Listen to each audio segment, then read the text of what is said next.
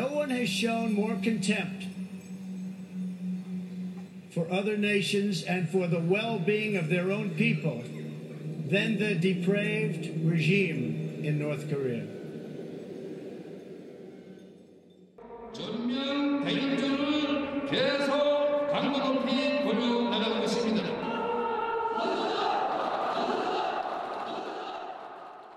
And then the next thing you know, you're on this travelator, and it's this travelator to nowhere. You're on a travelator for a good 10 minutes, just going up with nobody talking, or only in hushed whispers, perhaps. There's music playing in the background, and then you have to go through an air tunnel to depurify you. I mean, it's bizarre. And then the next thing you know, you're in this red lit room, which is freezing cold because they do it to preserve the body, and there's a glass case in the middle, and Kim Il-sung's in there, and there he is, draped in the Korean Workers' Party flag, and there's soldiers standing around with guns in case anybody does something. And then you have to bow on his left side, his right side, and behind his head, not behind his in front of his feet, not behind his head, because that apparently would be a grave insult to the great leader, sorry.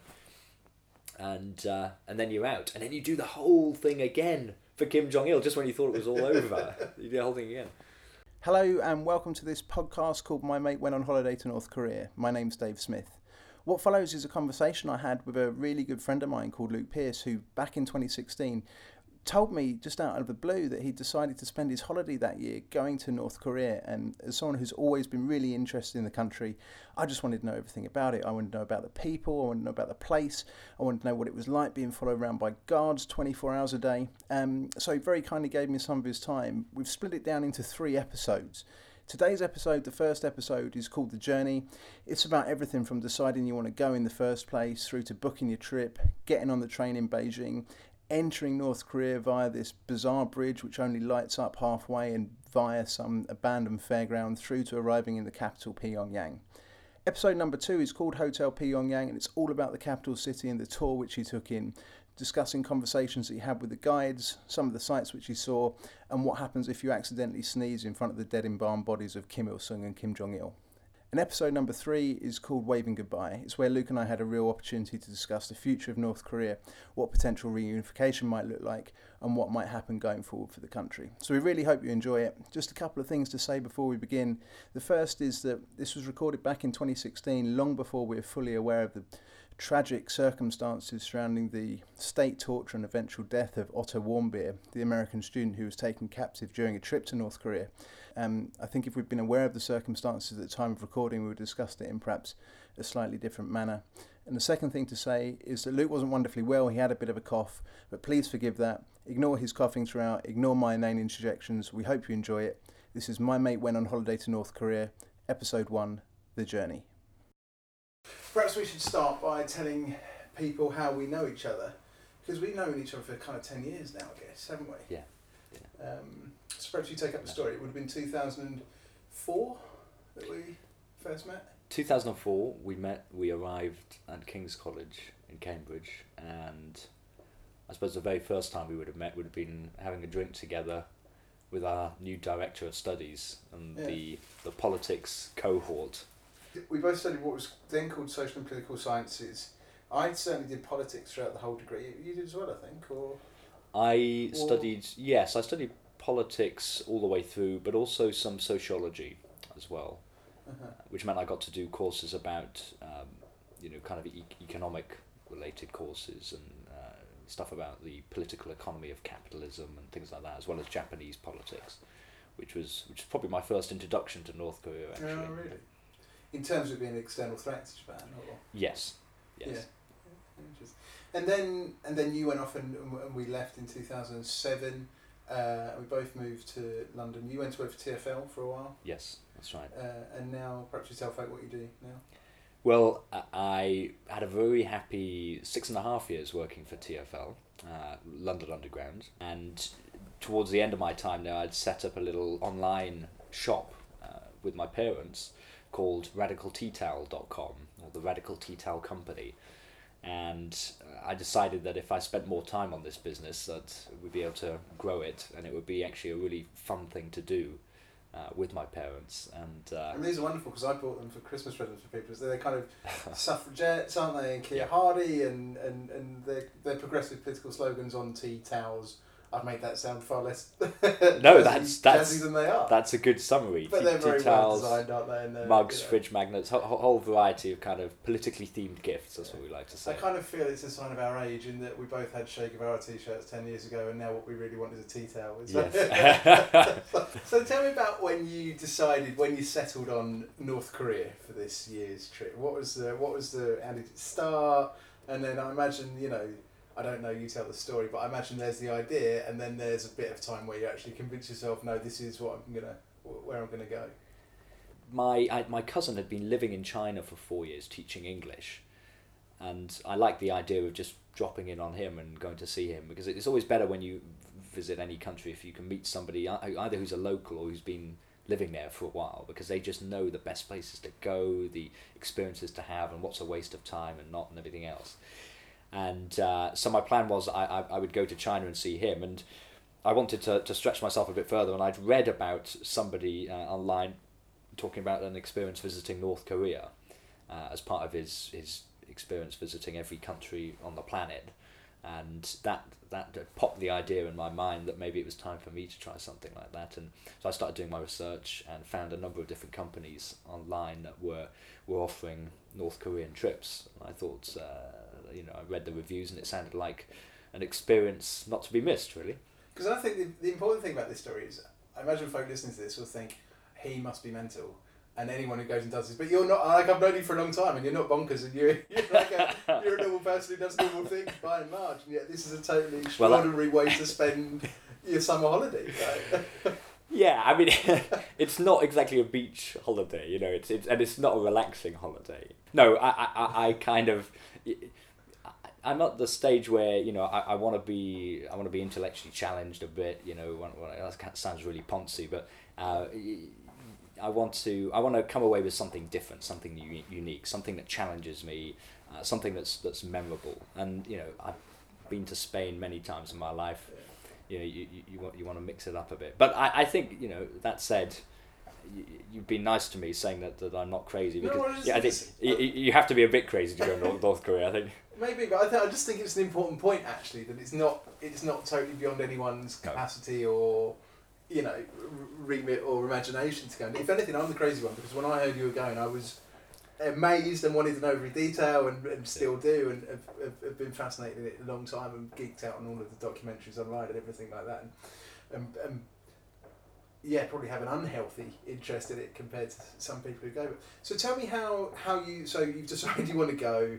You go online, you look at a few companies, and there's companies who do this commercially and take people into North. How does that work, and how do you start engaging with them? Yes, there are a number of companies online that offer trips to North Korea.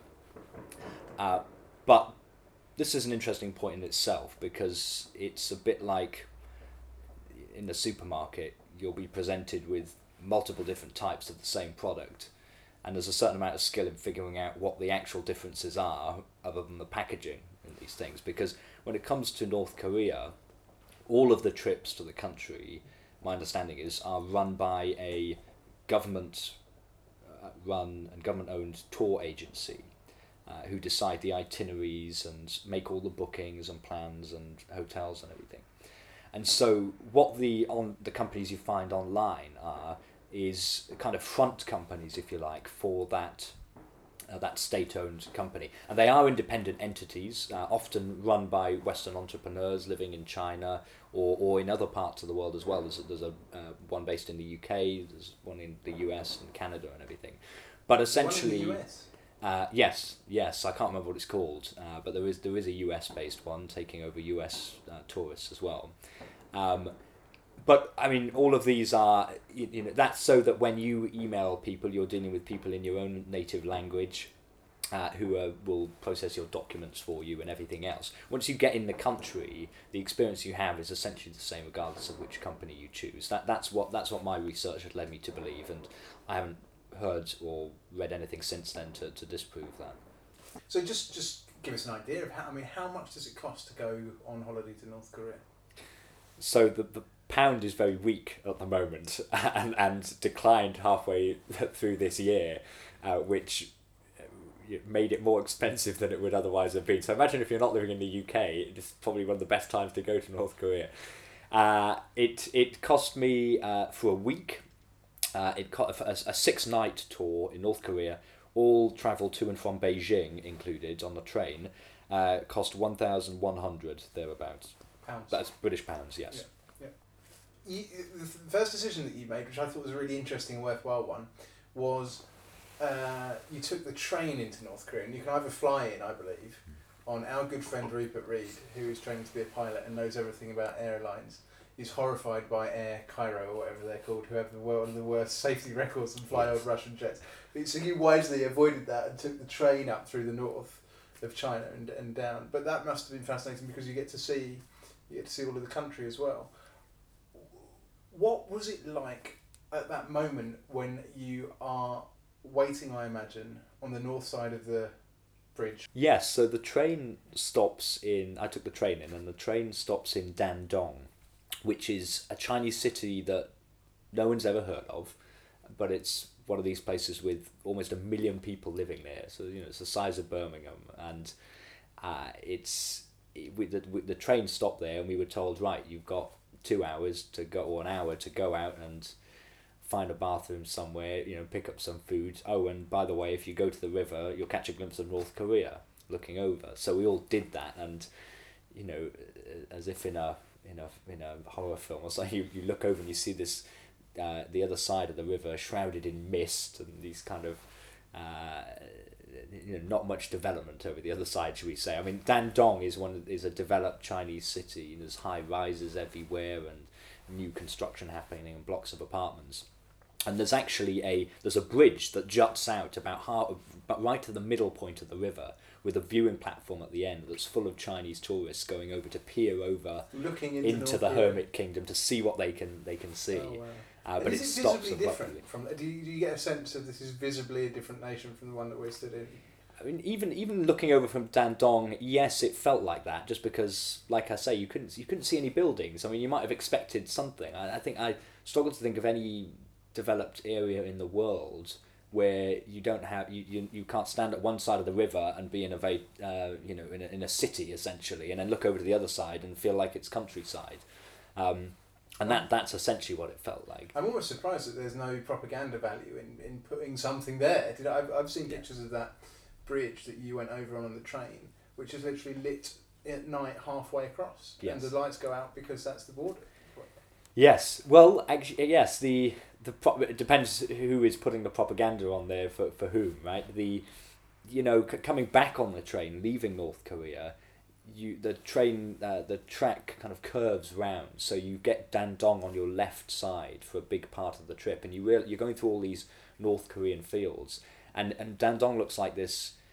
You see all the high rises, this modern metropolis sticking out over the river, and that must be visible for miles and miles around to your average North Korean who can, being nowhere close to Pyongyang, will never have seen anything like it. And how the charade is maintained that China is this poor nation, I don't understand it. But yes, there's an immediate difference, there's an immediate cut-off, and actually nowhere was that more conscious to us than when we were crossing over the bridge. The train ekes across that bridge, and as soon as you're above North Korean land, North Korean territory, the first thing that comes into view for you is an abandoned fairground with an old Ferris wheel and everything's rusted and nobody there. And it's exactly like those. I don't know if you've seen those pictures online of Chernobyl, showing this abandoned city, but it just looks like that initially. That's a first impression of North Korea, and so it completely matches the stereotype. It lives up to expectations in that sense. And then before you know it, you're stopping at a station, and you're there for we were there for about 2 hours, I think, while we get our passports checked and our bags checked and everything else. What does that look like? What does getting your passports checked, and are they welcoming? Is it abrupt? How does, these are military people who are doing this to you? Yes, there are a lot of soldiers on the train platform, all standing there to attention, and you can get off the train and stand on the platform. You can even drink beer on the platform. There's somebody came past with a trolley selling us beer, but you're certainly not leaving that station or going far from there. Yeah, there's nobody turns up and says, "Hey, welcome to North Korea, guys."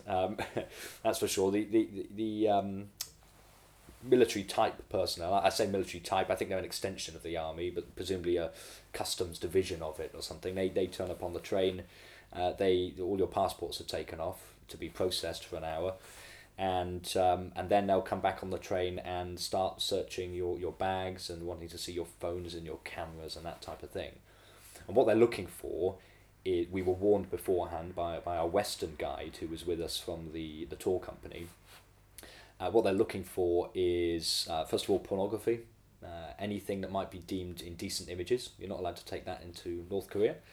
They're looking for any books about or articles or media about North Korea. You're not allowed to take any of that in either. And they were also... Didn't you get in slight trouble with a book? Yes. Well, yes. Well, I was asked by one of these guards. They came to our kind of cabin on the train, and he just said book, and people would show him various books that they had or something, and he looked at me and he said book, and then I said no book. And then he decided to search my large case, and he went through it and he found a guidebook to Shanghai, and so he picked it up and waved it in the air for everyone to see, saying book, and then everybody immediately starts going in their cases and taking out their guides to China and all the other places they've been travelling in the world. None of us were stupid enough to have taken a guidebook to North Korea into the country, so we were okay on that front. But they were reasonably, thorough, and certainly they were on the hunt for some specific things. Who else is on this train with you? So there's your tour group of which there's 20 odd people on the train, I guess. Yes. Who else is on this train? The train was pretty full actually. There was some Chinese tourists on there for sure, but I think the rest of the people on the train were North Koreans who were coming back from business trips to China, and I know this because. In the queue for leaving departing Chinese customs, I spoke to some North Koreans who were standing in the queue behind us, and we swapped passports and looked at each other's passports. A couple of young lads, and These are young North Koreans. Right? These are young North Koreans, yes. How old are we talking? They were I would say late 20s. Well, the two lads were in their late 20s, but they seemed to have some kind of minder woman with them, who stood there completely expressionless, but watching over us and every interaction. And she was probably in her 40s, I think. I mean, I was hard to get much out of them, and a general theme for speaking to North Koreans in general is, I think the fact that most of them don't speak English is a reality, and the English is limited. But you're never quite sure whether that's just being used as an excuse not to reply to a certain question, because a lot of North Koreans do have good English. But it seems to fail them at certain key moments, and I wasn't sure, but I was happy to just have a conversation with these guys and ask them as many questions as I thought suitable. And I gather that they've been in China for some kind of business, which I think is something that is tacitly allowed by the regime, by certain pre-approved people, and they had, certainly if they're going in via the official route like this, they weren't going out without permission, that's for sure. The guy showed me his passport, and he must have had about 15 stamps there going backwards and forwards between China and North Korea, so clearly this was something that he did on a regular basis. And so your train pulls out and you then take the journey down through, for anyone who doesn't know the geography, nearly all of North Korea, really, because Pyongyang is only 80 miles north of the DMZ, or something like that. Yeah. And it seems to me strange that you go on a tour which is highly, well, I mean, we'll get into it, but it's highly regimented. You only see things that you're supposed to see. You're told not to photograph certain things in the middle of the showcase capital, which they don't think is appropriate. And yet you're allowed to come in on a train in daylight hours, you said, through the entire country. I mean, what was that like? And did you feel it gave you an insight into things that you weren't supposed to see or wouldn't have seen otherwise? Or Yes, so we took this train through North Korea to go to Pyongyang through the countryside in the middle of the day, and I'd been told beforehand and warned by plenty of people in the UK, oh, you won't get to see any of the poverty in North Korea, it'll all be hidden from you, you won't get to see any real life, and you'll have a totally artificial experience. And yet, absolutely. The first thing that was drawn to my attention was the countryside and the poverty that you see in the countryside going through. And you can't, you might be able to, prettify certain areas of the capital city or the hotels that you stay in, but you can't change an entire nation overnight, not unless it's real. And going through the countryside, you see a distinct absence of any machinery, even though you're travelling through farmlands almost the entire time. There were no modern combine harvesters or tractors or anything like that. You were seeing bales of hay everywhere, and I think also rice growing areas that had been harvested, I think, was a lot of what we were seeing. But you see people kind of bending over in rivers, washing. I saw people washing clothes in rivers, and people walking around. Lots of people cycling around. And what I didn't see until we were pretty close to Pyongyang was any cars whatsoever. We travelled for a couple of hours before we saw any cars. What was the housing like? Yeah, it was. Some of it was 2-story, but it was mostly single-story concrete houses. It looked like fairly sturdy stuff, but it didn't look like that. You didn't see kind of modern villages and towns and things, and certainly the few roads that we did see looked very poor quality. It looked, for anyone who's travelled through the third world, it felt like we were going through a third world country, essentially. And then you get to Pyongyang, you arrive at the central station. Now, central stations in any city are always interesting, and they're often pretty grotty. And if you think of King's Cross, or have you ever been to the station in Naples? Oh no, my God, no. It's like the end of the earth. Like it's where all the evil fun things go to play. And in some of the stuff that I've read about North Korea, at least, during the height of the famine, it was a real focal point for people as well. What was it like pulling into the terminus in Pyongyang? Well, we were glad to finally arrive and finally have this long journey behind us. Although actually travelling on the train had been quite fun. We'd had some North Korean food and drank lots of North Korean beer, which was nice. But we'll talk about that later. We got out onto the platform, and the first thing that struck me was how dark everything was. There were lights, but they were clearly on some dim setting, or the bulbs were really bad or something. But there was just, they were clearly having power problems. In fact, as we'd have pulled into Pyongyang and going through the city, we'd noticed that it had been getting very dark, and that the street lamps, weren't always on and that kind of thing. So that was the first thing that struck me. But it was a kind of high ceilinged, reasonably grand looking station.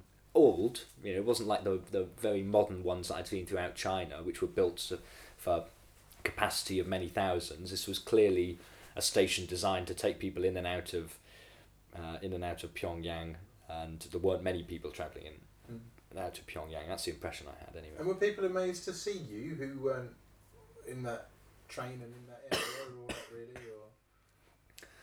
Were people amazed to see us or surprised to see us? I got in the station. I got the impression that they're fairly used to having tour groups arrive and pass through quickly. We were ushered out through a side entrance, which I thought was interesting, because presumably we weren't meant to interact with locals into the main hall, the central area. And as soon as we were in the car park, we were ushered onto a coach.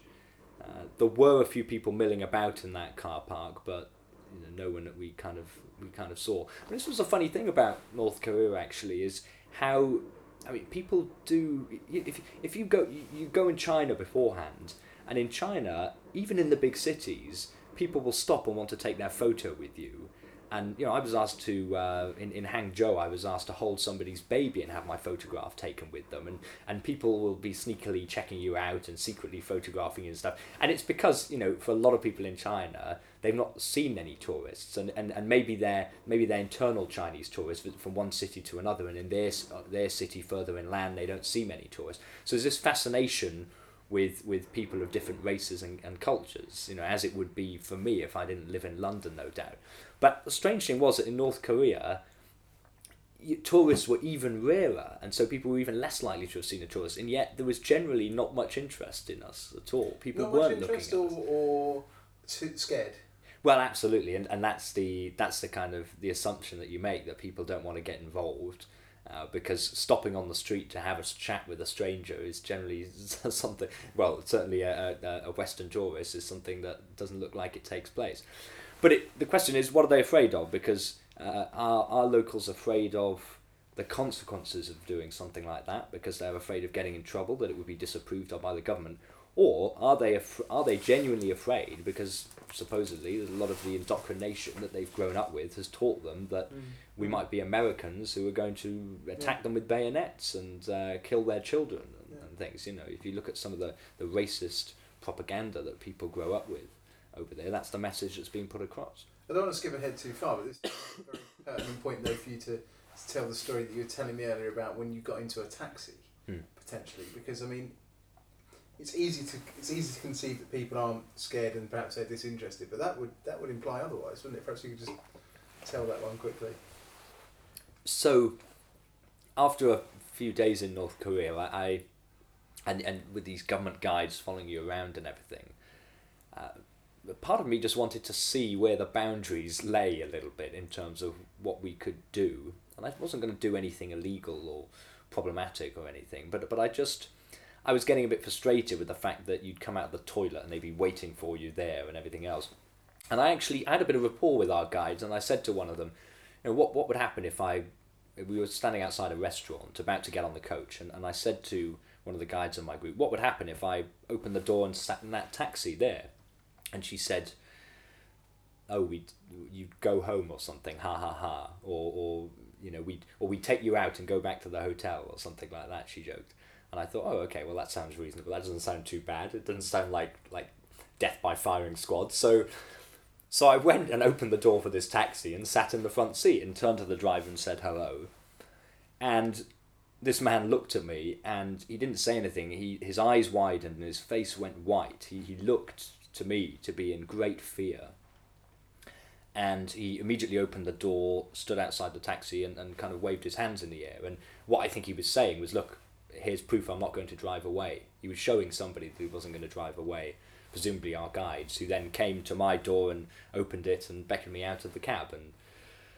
And I complied. I came out of the cab and then that was it. There was no telling off. There was no discussion. There was no, Luke, why did you do that? Or anything like that. We just got on the coach and it was as if it never happened, and that was it. And what presumably, well, seemed like a major event in the life of this taxi driver was just considered to be a complete non-event. Did you see anyone? Did anyone say anything to him or anything? No, and they wouldn't have, because it was clear to everyone that I had just acted totally out of anybody's control. I'd done something that's totally normal in any other country in the world, third world, first world, wherever. There is nowhere in the world where you can't go up to a taxi, open the door, sit in, and ask to be taken where you want to go. Maybe there are, I don't know, I haven't found them yet. But in North Korea, that is a unique event, and it's something that certainly as a tourist you're not allowed to do, and in the life of a local is something that doesn't happen, it seems. I love the idea that somewhere in Pyongyang that night, in some, you know, the 19th story of some god-awful apartment block, some guy came over and said to his wife, "You will never believe what happened to me today." Yes, yes.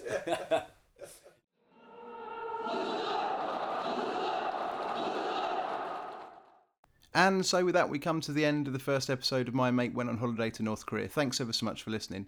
Do be sure to tune into episode 2, which is called Hotel Pyongyang, in which Luke tells all the stories of touring around the North Korean capital, gets into the intricacies of the bizarre Alcatraz-like hotel in which they stayed, and explains what it's really like to be confronted with the embalmed corpses of two of history's greatest monsters. One more huzzah and we're out.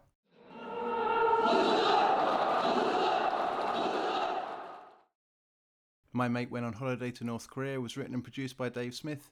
It's an E14 production.